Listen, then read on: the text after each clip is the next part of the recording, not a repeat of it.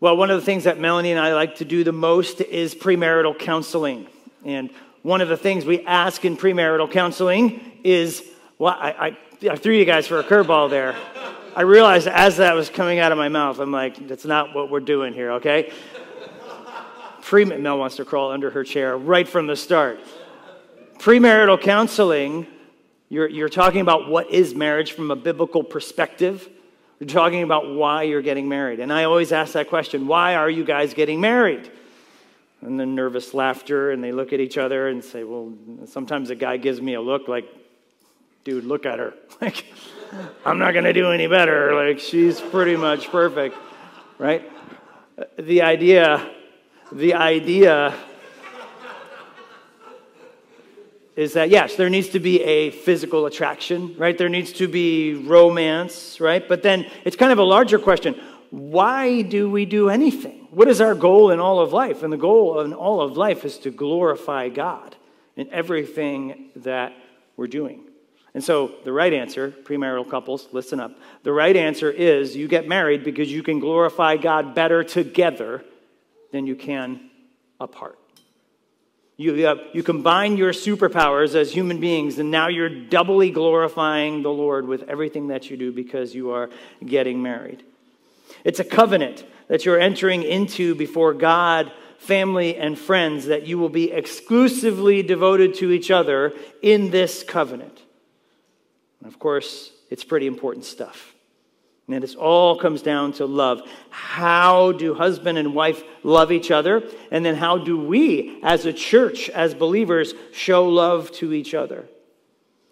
How do we do this? How do we walk through this today? And I'm glad you asked, and we're going to take a look at all of that today. So if you're still in Exodus chapter 20, that's where we're going to be. We are making our way through the book, through the 10 commandments in the book of Exodus. Last week we looked at the 6th commandment, you shall not murder, which I trust and pray opened all of our eyes to the reality that obeying God's moral law is not just checking the boxes. You can't reduce it to did this. I didn't murder anybody today. Great job. It's a lot more than that, right? We might be tempted to think we're okay because we haven't murdered anybody. But as Jesus indicated in fulfilling and transforming the law on the Sermon on the Mount, obeying the moral law of God is way more involved. Have you murdered anyone in your heart? Have you been angry with them? He says you have broken this commandment. How many people have we murdered in our hearts by cursing them, thinking evil of them? Every commandment not only calls us to obey it on the face level, but also to the fullest extent of the implications therein. In this case, it's not simply about avoiding murdering someone, but to do all that we can to preserve our lives and the lives of others. This week, we look at the 7th commandment and we look at adultery, and the same principle applies. It is not about box-checking obedience here. It is the goal of the 7th commandment, or rather, let me ask it as a question. Is the goal of the 7th commandment just to avoid committing physical, sexual adultery with someone outside of your marriage? Most certainly not. And let's look again at this commandment. Exodus 20 and verse 14 says simply, you shall not commit adultery. In the Hebrew, again, just 2 words, and our Hebrew word here for adultery means the actual physical act of sexual relations with someone who is not your spouse. Again, the marriage covenant is exclusive. The sexual union of husband and wife is the exclusive privilege of that covenant. And let's get one thing straight up front, shall we? I know when we talk about sex, it's a little awkward. But God's the one who created sex. God's the one who created it. God's the one who put it in the covenant of marriage. The world is the one that twisted it and perverted it and took it outside of its original context that God has intended. Sometimes when we're in the premarital counseling and we get to this subject, right, we bring up the example of fire. We have fire in a fireplace or in a wood stove. That's its proper place. And when you have a fire going, it brings warmth, it brings ambiance, it brings all of that and more, right? But if you were to take that fire out of where it's supposed to be and put it in your house, outside of a stove or outside of a fireplace, what would it bring? It would bring destruction. That's the same idea God has as he created sex. He has one place for it. And in that place, is where God says it brings blessing. Take it out of that place, and it brings destruction. So what is forbidden here is not sex, but again, unlawful sex. God's the one who set the standard. God invented it, therefore God's the one who sets the standard for how it is to be used. Right? His law, any unlawful use of sex is prohibited. Most certainly, of course, is any sexual activity outside the bonds of marriage. God takes adultery very, very seriously. Under the civil law of Israel, it was punishable by death. If we look at Deuteronomy chapter 22, verse 22, for example, it says this: "If a man is found lying with the wife of another man, both of them shall die. The man who lay with the woman and the woman, so you shall purge the evil from Israel." God takes adultery very seriously. Marriage is much more than a piece of paper that you get from town hall. I mean, there's the local legal aspect of it, of course, which we do, right? But it is also a spiritual covenant. God himself unites a couple in marriage and creates this one flesh, this union that only he can do. And a famous passage about marriage is Genesis chapter 2, which I'm quick to bring up at every ceremony that I officiate. In Genesis chapter 2, verse 24, "Therefore a man shall leave his father and mother and hold fast to his wife," watch this, "and they shall become one flesh." That's what happens. God performs that union, one flesh. What affects the other person then automatically affects the other person. What affects one person automatically affects the other person. No longer are they separate individuals in life. They are joined together as one flesh. And the sexual union of husband and wife is the symbolic act, acting out that covenant that God has created in the one flesh. And so what then is commanded?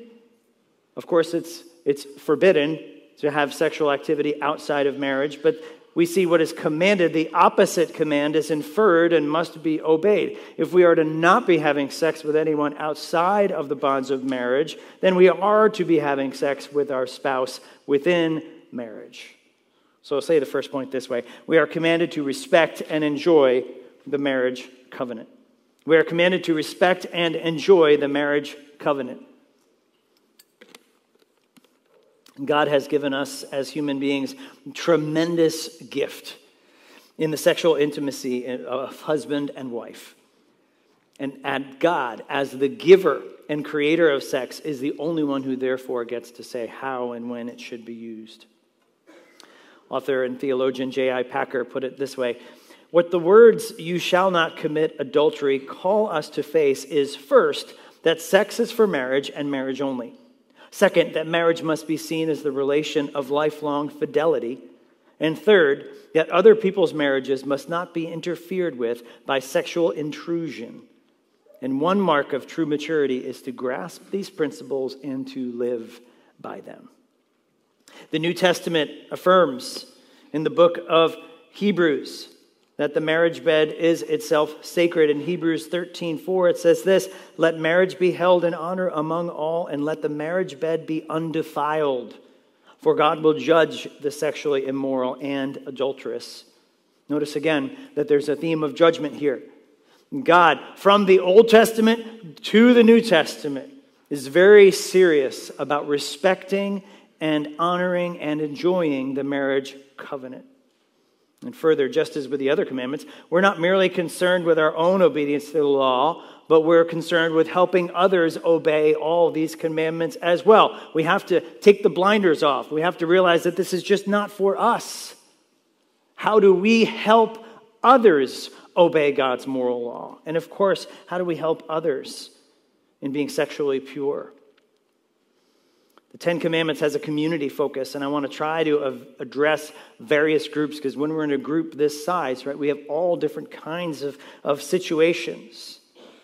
First, I'm aware that in a group this size that there are people in this room that have been personally affected by adultery. Maybe you yourself committed adultery. Maybe your spouse did, or a former spouse did. Maybe it was a parent when you were young. Maybe it was that led to the end of your marriage or your parents' marriage or a friend's marriage. Please, right from the start, let's flood this with the grace of Jesus Christ. The forgiveness that only he gives us through the cross. There is no sin that cannot be forgiven because it's not just forgiveness. It is new life in Jesus Christ. We also need to realize that we aren't just talking to the happily married in this room today. If you're happily married and you're walking and enjoying and honoring the marriage covenant, amen. Thank you. Please keep doing that. But I understand that we're not just talking to the happily married. There are those who are unhappily married. To maybe the idea of enjoying and honoring the marriage covenant is a far thought. Maybe it seems difficult at best. And to you, I say, God sees you and God knows you, and he is willing and he is able to bring life and reconciliation to any situation through Jesus Christ. There are those here who are not married but want to be. As many people already know, you can't just snap your fingers and make the spouse of your dreams appear. And to you, I say, please don't be discouraged. I don't know what God has for you, but I know that he is good. And I know that he is with you. Stay faithful. Don't settle. Be the godly spouse you want to attract. And don't compromise on intimacy. There are those here today that may or may not be married. But anytime the topic of sex comes up, it's a very sensitive topic. Maybe some of us are sexually wounded or have many scars. In the rearview mirror of their lives are all sorts of scars that still hurt when you talk about sex. And to you, I say, please remember, those scars, they may remain, but the grace of God is greater than all of our sin. And the creator of life can bring new life to those situations. There is always hope for healing in Jesus Christ. And lastly, I know that there are youngsters here who also want to crawl under their chairs right now. The marriage might be a decade or two away. I'll say this to you, though, dads. It's going to come faster than you think. Like, I know you have long days where you're just like, but you'll blink. Morgan was 6, and then somehow I walked her down the aisle last August. So it comes very quickly. But to you youngsters, I say, please listen to the truth of God's word. Please don't fall for the spell of the world. Please trust God at his word. Instead of the culture's definition of sexuality. One is truth. This is truth. What the world sells you is a lie. What the world sells you is fiction, and it comes with consequences. So please, I say to you, stand firm in the law of God. Just like many others that we have talked about, God's law does not exist to take life from us. God's law exists to bring us life. Leviticus 18, chapter 5 says this, "You shall keep my statutes and my rules." Watch this. "If a person does them, he shall live by them." There might be no other commandment that we're going to go over that will just tell you, if you keep this commandment, it will go so much better for you. You will bring so much life to yourself. You will save yourself so much pain if you listen to God's law about sex. And we are commanded to respect and enjoy sex in the marriage covenant. So foundation set. That's explanation. Then let's move on to application. How do we violate this and how do we obey this in 2023 America? Obviously, adultery is alive and well in 2023. We live in a culture of sexual rebellion. We live in a culture where there are no sexual standards, where you set those sexual standards. And so, yes, we can still do and sinfully do violate God's law today in 2023 when we commit the act of physical adultery. But as you might imagine, it's not just only physical adultery that violates the seventh commandment. It's also heart adultery. Some of you are probably thinking of Jesus' words right where we left off last week, where he blew the idea of murder right out of the water, right? In Matthew chapter 5, verse 27, he says this, "You have heard it said, you shall not commit adultery." Here's Jesus quoting our verse, quoting this passage directly, and now he's going to preach a little expositional sermon on it. He's going to apply it, and he's going to say, I'm here now. This is what this means. I'm fulfilling this, and I'm transforming this. He said, "You shall not commit adultery." But I say to you that everyone who looks at a woman with lustful intent has already committed adultery with her in his heart. Anyone who has looked at another person with lustful intent has already committed adultery with them. Now let's define terms. What is lustful intent? Our Greek word here is epithumeo, which means a desire that is out of control. It is a strong desire that you are not in control of. The Puritans used to call those things inordinate desires. It's a desire that's out of order, a desire that's out of its place, a desire that's out of line. This is a really good proof that we see in the Word of God that desires themselves are sinful. We can have sinful desires. Those are sinful desires, right? If we have a desire for someone that's not our spouse, that is a sinful desire. And we need to repent and turn from that. Because Jesus makes it very clear we've already sinned. Last week we talked about anger and bitterness as sinful desires. That Jesus says you have murdered them already in your hearts. Church, how we need the gospel, don't we? Author, pastor, seminary professor Kevin DeYoung puts it this way: noticing that someone of the opposite sex is pretty or handsome is not a sin. The sin is when noticing becomes epithumeo, when the recognition becomes desire, coveting, lingering, and lust. Adultery, in other words, is a matter of the heart. And Jesus here is rejecting, once again, the box-checking, heartless obedience of the Pharisees, who would walk around and say, I haven't slept with anyone besides my wife. And Jesus says, well, what about your heart? What's in your heart? Because if you've thought that, you've already done it in your heart. So how do we violate this command today? I'll give you one to violate, and then we'll talk about one in obeying. So we violate this command by committing adultery in the heart or in the body. We violate this commandment today by committing adultery in the heart or in the body. Lusting is adultery of the heart. It's not merely noticing someone. We're human beings. We could notice other attractive people, but then what do we do with that thought? Does it turn into a sexual thought or not? We can lust after real flesh and blood people. We all have people in our lives, friends, coworkers, neighbors, strangers we see in public. How many times do we look at that person that we think they might be attractive? If we saw them once, we don't need to take a second look. They're not going to get unattractive in the time that we took that first look to the second look. Sometimes I just got to check it out just to make sure she was as pretty as I thought she was. Okay, don't stop. Sometimes you can't do anything about the first look, but you can on the second look, right?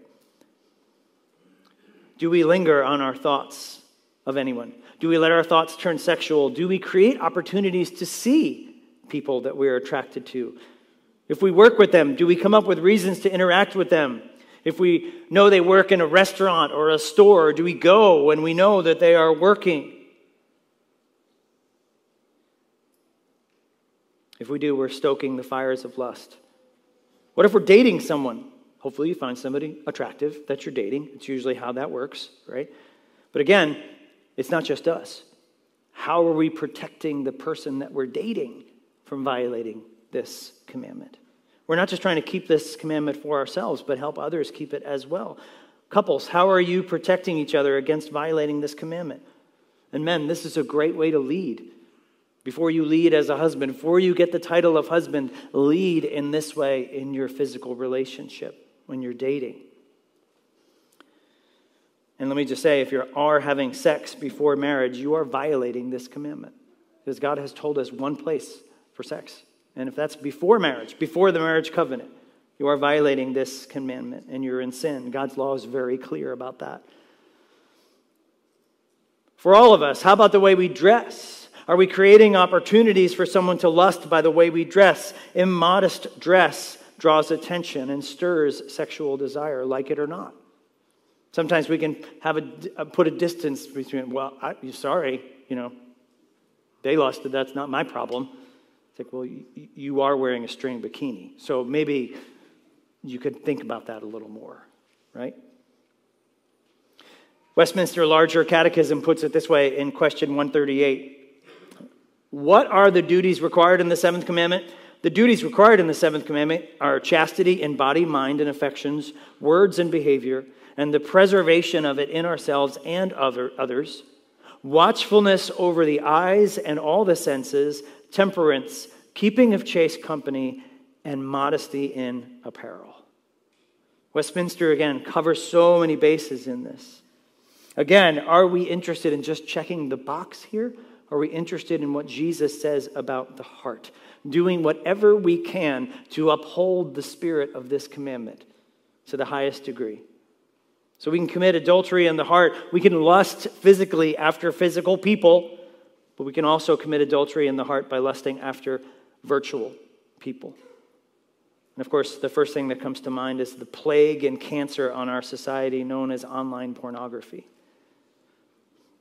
The bad news is this: every time you look at pornography, you are breaking this commandment. You are in sin. And you are feeding the machine that is destroying sex in our culture.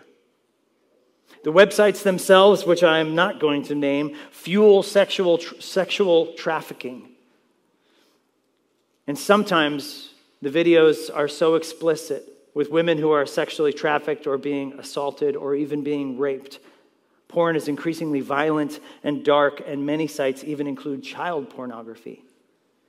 We see the world, you know it's bad when the world itself cries out against something.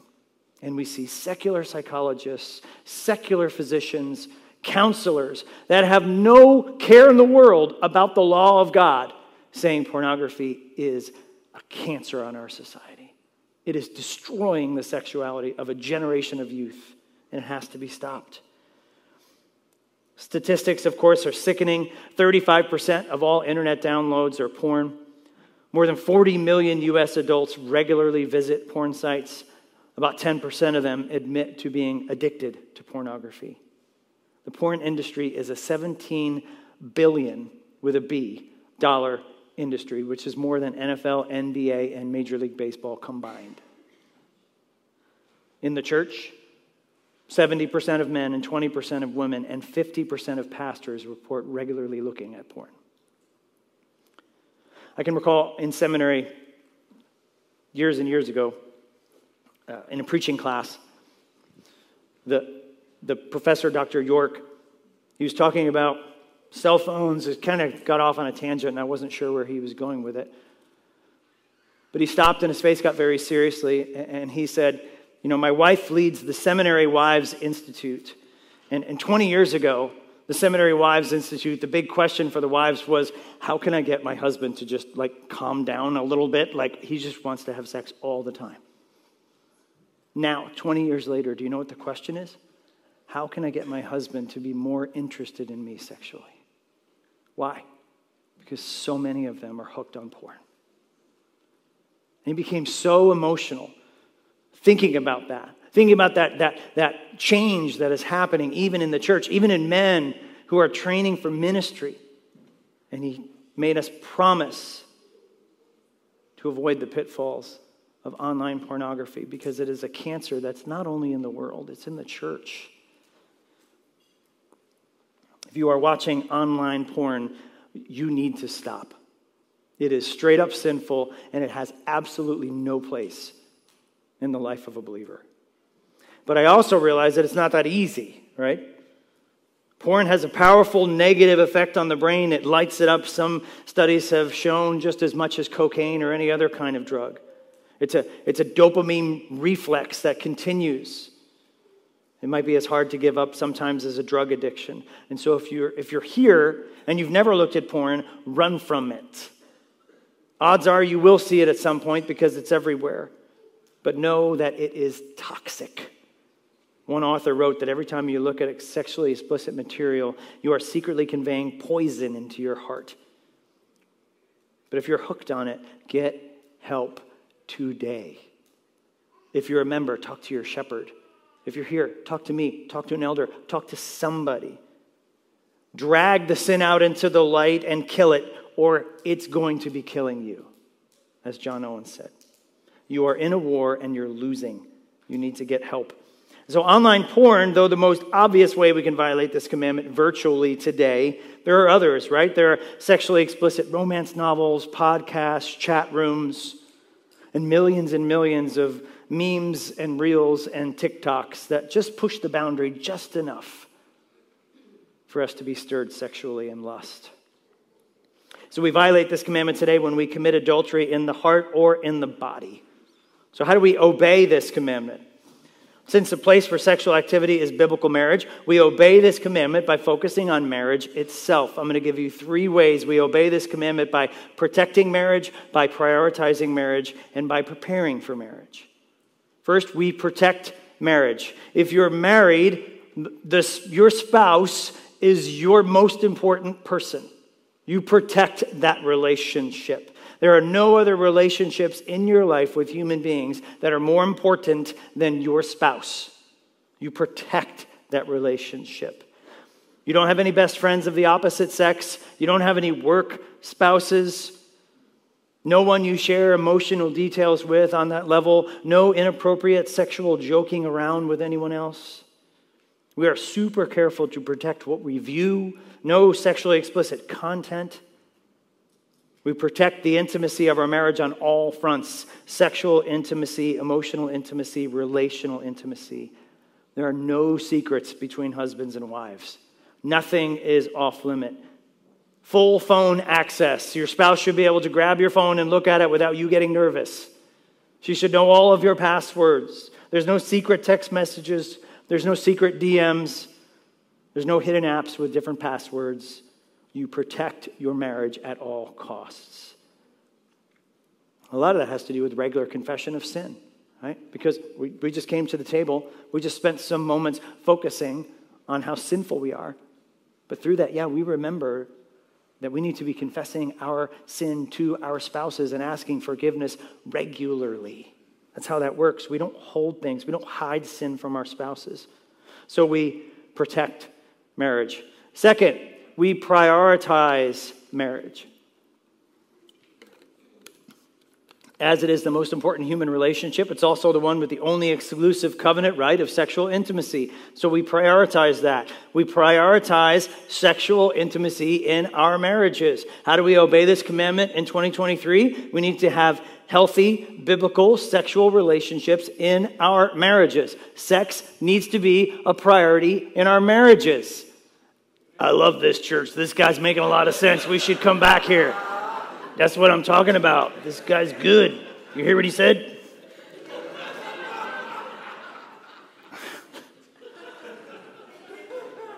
It's the truth. We need to be having biblical sexual relationships with our spouses only. It needs to be healthy. It's in the Bible. I'll even show you. 1 Corinthians chapter 7. Some of you are visiting today and you're just like, I don't know. My wife, Mel said before I go up, first she said, please don't make me crawl under my chair. But second of all, she said, welcome to Highlands Bible Church. We make and mature disciples and we don't skip the stuff that's in God's word, just like Paul said, right? 1 Corinthians 7, now concerning the matters about which you wrote, Paul's answering the church at Corinth's letter. They said to Paul, it's good for a man not to have sexual relations with a woman. So their idea was, hey, we want to be so chaste that we're just not going to have sex at all. How about that, Apostle Paul? And the apostle said, no, that's a really bad idea. But because of the temptation to sexual immorality, each man should have his own wife and each woman her own husband. The husband should give to his wife her conjugal rights and likewise the wife to her husband. For the wife does not have authority over her own body, but the husband does. Likewise, the husband doesn't have authority over his own body, but the wife does. Do not deprive each other sexually, except perhaps for an agreement over a limited time that you might devote yourselves to prayer, but then come together again so that Satan may not tempt you because of your lack of self-control. This is what marriage is supposed to look like, a healthy sexual relationship. Now, sex isn't always possible, right? Sometimes we have seasons of life where we have little kids running around all the time, and we have to be prioritizing our relationship. Sometimes we have seasons of life where we're sick, and that's not going to be a possibility. Right? Sometimes we have seasons of life just with our age. Right? But it is something that we need to prioritize as much as possible. If you are physically able to be having sex in marriage regularly and you're not, you're in sin. That's what 1 Corinthians 7 told us. It's that important. Why? For one reason, it just promotes intimacy in the marriage completely, right? Sexual intimacy is the end of the intimacy chain, right? It starts with emotional intimacy and then, of course, physical intimacy. That's why the world has that completely backwards. The world says, no, let's just start with physical intimacy. That's wrong and destructive. God says it's the end of the intimacy, just the most intimate thing you can do with another human being. That's why I saved it for the most important intimate relationship possible in marriage. But also, we saw in 1 Corinthians 7, what is it? It's a natural protectant against sexual immorality. That's what Paul says. He's like, guys, don't stop. That's a bad idea. God's given you these desires. God's given you these urges, and he's given you the place to have those fulfilled in marriage itself. Thomas Watson, writing in 1692, said this: to avoid fornication, which is sex before marriage, and adultery, let every man have a chaste, entire love to his own wife. Husbands, let's lead the way on this. Obey this commandment by prioritizing your marriage. We prioritize our marriages above our careers, above our status, above our hobbies, even above our kids. Kids are going to be gone one day. Really, they're going to move out. And then you're going to be with your spouse. That's when we see a lot of marriages break down. Why? Because in the middle was the kids, and now that the kids are gone, our intimacy is gone too. It never existed. Maybe it died 2 or 3 decades ago and nobody noticed. Right? We prioritize our marriage. Do everything you can to act out the one flesh union in marriage. Things like going to bed at the same time, eating meals together, watching TV, even have phone staring time together in the same room. Right? I know we all have phone staring time. We all do that, right? But do that together. Go to the grocery store together. Read the Bible together. Here's one of the best ways you can do. Pray together. This is one of the most intimate things you can do with your spouse. It doesn't have to be long. Just pray with your spouse. Prioritize your marriage. Spouses can sometimes lead separate lives. We have different hobbies. We have different friends. We have different routines. Act out your one flesh covenant together as much as possible. Get away together. It doesn't have to be expensive. It just has to be away. Somewhere. Away. Husbands, another really good thing for you to lead in. Here's a pro tip, pro marriage tip, right? Husbands, pick the place. Husbands, get the kids settled somewhere where they're going to be okay for a little bit, right? Pay for it. Do all that stuff. Do a little bit of planning. Unless the place is a total dump, your wife is going to absolutely love it. Why? Because she didn't have to do it. And it shows what? That you are prioritizing your marriage. I want to get away with you. Do everything you can to act out the one flesh.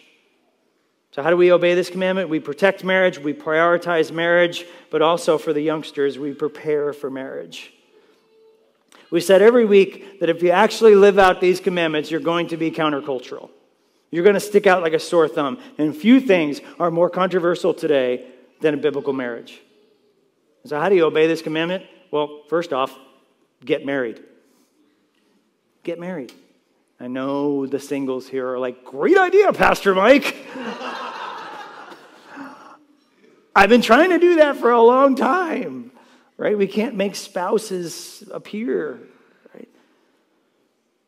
But the world is in sexual rebellion, and that includes rebellion against marriage. People are not getting married young, if they're getting married at all. Most of the time, they're trapped in this cycle of hook up, shack up, break up. If you're single, are you moving towards marriage? Is it on your radar? Now, I know a lot of that's beyond our control, right? But how are you preparing for marriage? Here's how you don't prepare for marriage: by sleeping around and looking at porn.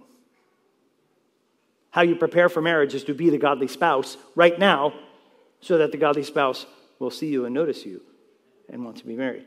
Be the godly spouse that you are trying to attract right now. Pray for the godly spouse to come. Pray for God to bring you a godly spouse. I love that we have youngsters here, right? Half my age or my kids' age, right? 25 years old that have houses and kids and marriages. That's awesome. That's completely countercultural. Because people are like, what are you doing? Like, shouldn't you like sleep with 100 people and get married at like 40? No! Get married early, have babies, buy houses, do all of that stuff. And I love to see that. I understand I'm stepping on sensitive areas. We have people that want to be married but aren't yet. I get that. Marriage is one of those things we can't control. Don't set your standards too low. Don't compromise. Don't set your standards too high. Don't compromise. Trust the Lord and His timing. I'll throw in one more as a bonus. We protect marriage, we prioritize marriage, we prepare for marriage. But what if you're an older saint that has passed marriage? Maybe your spouse died a long time ago. Maybe you're an older saint who's with us this morning. I'll give you one more. Pray. Pray for the marriages around you. Pray for the marriages of this church. Pray for marriage in general in society. Pray for the marriages of your kids and your grandkids. Pray that they find good and godly spouses. Pray for marriage to be protected, prioritized, and prepared for. Pray for repentance and faith for those that you know that are stuck in the swamp of adultery and sexual immorality and online porn. We violate this commandment when we commit adultery in the heart or in the body, and we obey this commandment when we protect, prioritize, and prepare for marriage. And also, we pray for the marriages around us if that is not us. The seventh commandment is not just checking the box to make sure that we don't have physical sex with someone that's not our spouse. It is a full commitment to God's standard of sexual purity. Once again, God gives us this law for our good, for our life. He gives us this law because He loves us. And once again, it comes down to how we love others. So here's the big idea. We love others by honoring marriage. We love others by honoring marriage. Conviction comes very quickly with this commandment. In some way, shape, or form, we have all violated this commandment. Jesus makes that very clear. We violate this commandment in our hearts.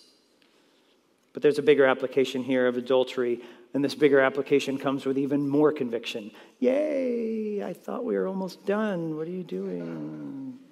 We have all committed adultery, people. Spiritual adultery in our hearts towards God. We are called to love God with everything we have, our mind, soul, heart, and strength. And every time we don't do that, what does that mean? Well, yeah, we're failing Him, but it also means we're loving something else more than Him. The Bible calls that spiritual adultery. And if you really want to read some blatant passages about it, go to Jeremiah, go to Hosea. You see what God thinks about spiritual adultery. And so God knows exactly what adultery feels like because we have all chosen at one time or another to love ourselves more than Him. Marriage isn't the only covenant relationship. We are all in a covenant relationship with our Creator. And every human being has rejected Him and broken that covenant. So God knows exactly what adultery feels like. That's why He takes such a hard stance on it. If you read the Old Testament again, you will see this. God has very strong sexual language to convey how broken He is over Israel's spiritual adultery. And we are no better than Israel. Some of us here today have broken this commandment in blatant sexual ways, but we all have broken this commandment in spiritual ways against God Himself. But God. God didn't let it end there. We've got to get to that point. Every week I feel like we're here, right? Where it's just like I could see the conviction written all over everybody's face, and then I have to bring you to the gospel. Because that's what the law is supposed to do. The law is supposed to convict us, and the law is supposed to bring us to the hope of the gospel. I have to point you to the grace, the forgiveness, the hope, and the healing of the gospel. And Paul summarizes it very well in 1 Corinthians in another passage in 1 Corinthians 6. He says in verse 9, "Do you not know that the unrighteous will not inherit the kingdom of God? Don't be deceived. Neither the sexually immoral, nor the idolaters, nor the adulterers, nor men who practice homosexuality, nor thieves, nor the greedy, nor drunkards, nor revilers, nor swindlers will inherit the kingdom of God." Watch this, church. "And such were some of you. But you were washed, you were sanctified, you were justified in the name of the Lord Jesus Christ and by the Spirit of our God." You guys catch that? Such were some of you. We're not talking about here about checking the box. We're not talking about great job today. I didn't sleep with someone who wasn't my spouse. We're never going to earn God's favor through obedience to the law. But we were washed, we were sanctified, we were justified by faith in Jesus Christ. That's new life, church.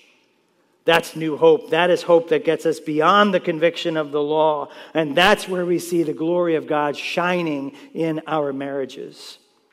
And so, church, let's respect and enjoy the marriage covenant if it applies to you. Let's all obey this commandment by protecting and prioritizing our marriage. And if you're not married yet, prepare for marriage. And if you're past marriage, please pray for the marriages around us. And let all that we do be done in love. Love for God and love for each other. And we love each other by honoring marriage. Father, this word again is convicting, although it's just one sentence. We know in our hearts that we all are adulterers. Lord, in a room this size, we know that there are people that have struggled with this sin physically. We know that most all of us have struggled with this sin mentally or in our hearts. And yet we also know that all of us are under the conviction of spiritual adultery, of loving something else more than you. Help us, Father. Let the conviction that we feel lead us to the hope of the gospel. Do your work in our hearts to draw us to you. Create new life where there needs to be. Bring repentance and faith and healing where there needs to be. And glorify yourself in our church and our marriages. We pray through Christ our Lord. Amen.